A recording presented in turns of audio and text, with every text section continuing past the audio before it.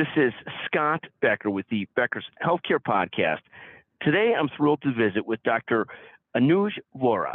Dr. Vora's brilliant emergency department physician and leader. He helps to lead up the emergency department services at Hartford Healthcare, one of the great growth systems in the country. Hartford Healthcare has done an amazing job under the leadership of Elliot Joseph and then Jeff Flax in growing into one of the great regional health systems in the country.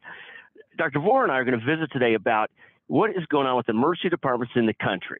Dr. Vora, I'll set the stage for you for 1 second, then let me ask you first. Dr. Vora, could you take a moment to introduce yourself, and then I'll set the stage with you for the first question. Sure. Hi, everyone. My name is Anuj Vora. I'm an ER physician and medical director of emergency services for the Northwest region of Hartford Healthcare and serve as a medical director of 2 of our ER facilities. I also teach at the local medical schools. Thanks for having me, Scott. Thank you so much. It's such a pleasure to get a chance to visit with you. So, Dr. Vora, as I've seen what's happened in our nation, there are multiple different conflicts. We've got better coverage than we've ever had before. 92% of Americans are covered. We're down to 7 to 8, 9% that are not covered. That's good. The flip side is access is getting more challenging.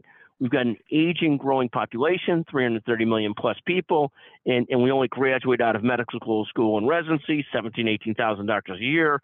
The numbers are just really in contrast to each other and not going in the right direction. This has led, from all I could tell, like my elderly parents, whenever they have a bad problem, hardest time ever doing good telehealth visit, they don't get treated, they don't get clarity, they end up having to go to the ER. And my impression is ERs, again, have become what they were 10, 20 years ago, the advanced primary care office again. Sort of how did this happen, and how do we change that? And if ERs become the safety net of our entire system?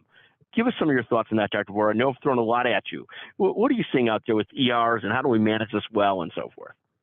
That's a great question, Scott. You know, earlier today, I was on an EM system-wide call with all the medical directors in our system, and we were talking about overcrowding. It's a huge challenge right now because, as you mentioned, we're seeing a lot of people that are coming in because they can't get into their doctor's offices. You know, they've got acute complaints that need to be seen in a day or two, and they're being told they can't be seen for another month or two. So they're coming into our ED. Now, compound that with the respiratory illnesses we're seeing from RSV to flu to COVID, and then add on that most hospital inpatient units are full. It's a recipe for distress for emergency medicine practitioners and any personnel in the emergency department because it's a triple threat. It's high volumes, higher than we've ever seen in the last decade. It's more inpatient holding, which means patients are in the ED for longer periods of time than they should be. And it's a recipe for concern. So we are doing the best we can with the resources we can. And resource allocation is also a challenge because we have to recognize that our nursing shortage is also leading us to have empty beds upstairs in hospitals that aren't staffed. So most hospitals will say, well, we're full, we can't handle any more patients from the ED, when the fact is, many of them have open floors, they just don't have the personnel to staff them. So, you know, it's just this challenging multi-level problem we're dealing with right now. I mean, it really is. And you mentioned that, and you've nailed it exactly as we sort of see it. Hospitals can't discharge their patients to nursing homes because nursing homes have no beds. Hospitals can't staff themselves. They have empty sort of floors sometimes. I mean, it's like United going out to buy 100 planes and the market saying, well, how are you going to staff those 100 planes? And so not reacting positively to it, saying like you can't even staff your planes as they are, and sort of health systems being in the same spot. And then ERs, like what I could tell you is, the care that we get from our local ER is magnificent, and thus we end up going back there. It seems to be as if any place in the hospital is well-staffed as it can be. It seems to be that, and they do all the tests, they do all the diagnostics, they solve my parents' problems in a hurry that we felt were unsolvable, but it really is. And then talk about also the pandemic of mental health issues. I do hear that that's also something that's filling up ERs is people with behavioral health and mental health issues that we're also just, and a lot of it is exactly you say, we're so understaffed in other places that this becomes the repository of everything. Talk about that. Is mental health causing, you guys talk about that as well? Absolutely. Mental health is a huge challenge for any emergency department. You know, we're fortunate enough to have a psychiatric ER, which is still completely full almost all the time and spills into the main ED. And if you happen to be a patient with mental health challenges and you're in an ED without a psych ER, you could be sitting there for 72 hours before you get seen by a psychiatrist or a trained psychiatric personnel. It's a huge burden for systems to manage behavioral health, and the volumes have only gone up at least 10% since COVID, with an expectation of it going up another 25% in the next decade. So we're already overwhelmed with the lack of resources we have to support mental health, and it's only going to become more and more challenging. I think some of the solutions lie in telemedicine and kind of thinking outside your four walls of your hospital or facility, but it's a burden that's not going away, and it's only going to become more challenging. And you talk about like telemedicine. That's certainly, of course, going to absolutely have to be one part of the answer. Imperfect, but for sure one part of the answer. Yeah. But are there? I mean, as you have this growing population, I mean, at the end of the day, China and India, which have the two largest populations in the world, have had to move heavily towards preventive health. I mean, it's partly why China had a COVID zero policy. India, when push came to shove with COVID, ended up in a horrible situation. And there's no blame there in India or China, quite frankly. They just have these massive populations and not a big enough healthcare infrastructure to take care of it. Are we headed in the same direction in the long run, where we just don't have the resources to take care of the amount of people that we have? Or is there a way to sort of to solve the problem still? I mean, it seems like it can be solved relatively well if we get aligned with Washington and everything else, but it seems like aligning DC is like the 7-Eleven of hell. It's almost an impossible thing to do. But it seems we all know we need more residency spots. We all know we need more nurses, staffing. What are some of your thoughts on this? How do we solve some of this?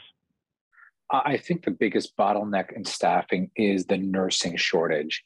And I think every organization has thought outside the box and has gotten involved in nurse training programs, or started nursing residencies, or connected with nursing schools, or gone even deeper into infiltrating colleges, even high schools. I know we've gotten involved in even high school education to try and get people to join our team once they graduate, because there's such a tremendous need, offering free education, things like that, to think outside the box, to recruit people back into healthcare, because there's been such a tremendous exodus from the healthcare network throughout the country. And, prices and money are not fixing it. It's not about money anymore. In my organization, we recently had to undergo new contracts, and physicians lost vacation time. So we gave them retention bonuses, and we found that money didn't matter. People wanted their time. People wanted to be away from healthcare 100%. facilities. And that's what you have. You have 5 million nurses in the country, of which 800,000 or so left the profession during the pandemic. But even if you have nurses, you have more and more that are saying, you have some nurses. One nurse is looking for a job, and she said to me, "I'll work any place but an inpatient facility," and that is daunting. When you hear that, that's daunting, because you basically say, like, "Oh my goodness, people have so many remote work options that if no matter how many people we stack into the nursing schools, people won't stay in that job. We have to figure out, how do you do that job differently? How do you take care of patients? How do you do it? Or how do you, as you said, leverage or triage people so you have teams of people doing things in different ways of doing it?" But what a challenge, right? It is. And then just to that effect, you have to make sure you've got the right person doing the right job, because there are a lot of things that we can do to support our nurses, hiring phlebotomists, having more techs in the department, EKG techs, people with specific roles that take some of that burden off the nurses, because as you mentioned, they're such a tough commodity to find. We really want to do our best to support them so they stay in the field, and we can recruit others to come into the field. No, 100%. When you look at 2023, Dr. Vora, looking forward, I mean, ask you a couple different questions. First of all, what are you most focused on and excited about going forward into this next year? Where are you most focused and excited? I'm excited about the growth we're going to be seeing within the organization. Hartford Healthcare has become a really big player throughout the state, and just partnered with Google, Optum, and other organizations. So I'm really excited about the growth that's going on a very large scale level with the organization. Down to my level in the hospital and within the facility, I'm excited about building our team, continuing to recruit and grow and expand for our patient population, Although volumes are at an all-time high, I find that exciting because it only goes to show that we have stability and we should be able to increase our resources so we can better care for patients.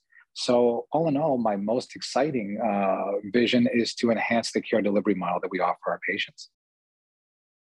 No, thank you. And so Hartford Healthcare seems to have done this and has done this tremendous job of growing into the needed health system in your state. I mean, you've got competition, but you've done this amazing job. Any thoughts on ideas that are transferable, or leadership ideas that are transferable, Dr. Vora? In terms of leadership ideas, I think their view is do what's best for the patient.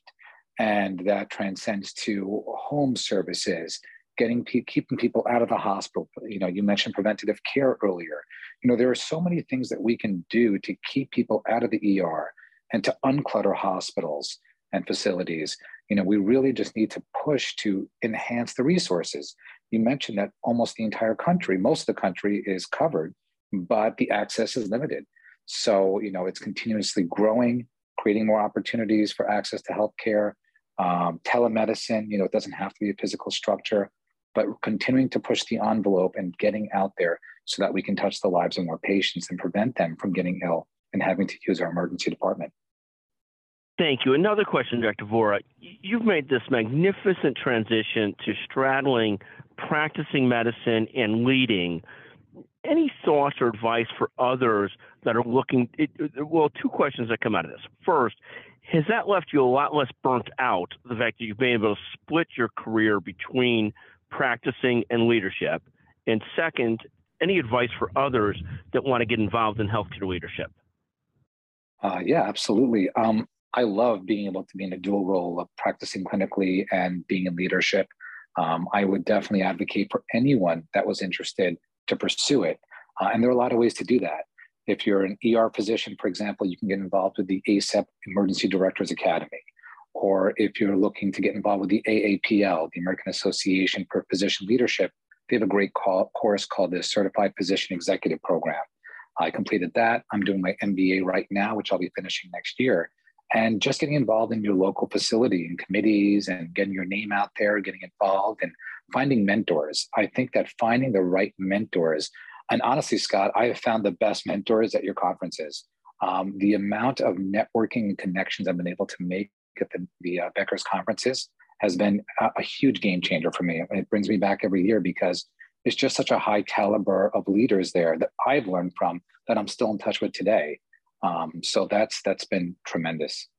No, thank you. And the whole goal is that people are able to share thoughts together. I mean, sometimes you come away from conferences and it's less about what you learned and it's more about the inspiration or the motivation or the refreshing the tank and going back to think about what you're doing and so forth. So thank you for the nice comment. I love the fact, going back to do your MBA, I think nothing impresses me more than those people that are lifelong learners. And any thoughts on that and the importance of that to leadership and to staying fresh? Absolutely. I think you have to continue to evolve, to change your mindset, to be as quickly paced as healthcare is. My MBA, I'm doing it over a 5-year period because I work full time. I also teach. I have 4 children at home. So my work-life balance allows me to do my MBA slowly, but I started in 2020 and I'll be done actually in 3.5 years next year. And it's been a fantastic journey because I'm learning about so many things that I never would have learned about in med school. And in my personal pursuit of inspiration, it's actually what brought me to a Becker's conference a few years ago. And I found the inspiration there. I learned about what's happening beyond my walls because although I work for a large organization, sometimes you feel like you're practicing in silos and you don't know what's happening in the big mothership. And actually attending your conference, I learned more about my organization and reconnected with leaders that I may never have met with. And I also met with other leaders in other hospitals to learn about innovative ideas and practices that could affect my own hospitals. So I think just getting yourself out of your 4 walls, getting involved with ongoing education, and finding opportunities for networking, such as your conferences, has been tremendous for me. Thank you very much. Dr. Vora, what a pleasure to visit with you. I love your career. It's great to visit with you, and I love your perspective on what's going on in the emergency department. This discussion on what's happening in the emergency departments, I think, is going to become more and more front and center as I see more and more people anecdotally, and I hear it also from people like yourself that run ER departments and regional systems with ER departments, is more and more it's become where people are going back to in a way that we haven't seen in 10, 15 years. So looking forward to hearing more about this, hopefully finding solutions. Dr. Vora, thank you so much for joining us again on the Becker's Healthcare Podcast. Remarkable. Thank you. Oh, it's my pleasure, Scott. Thanks for having me.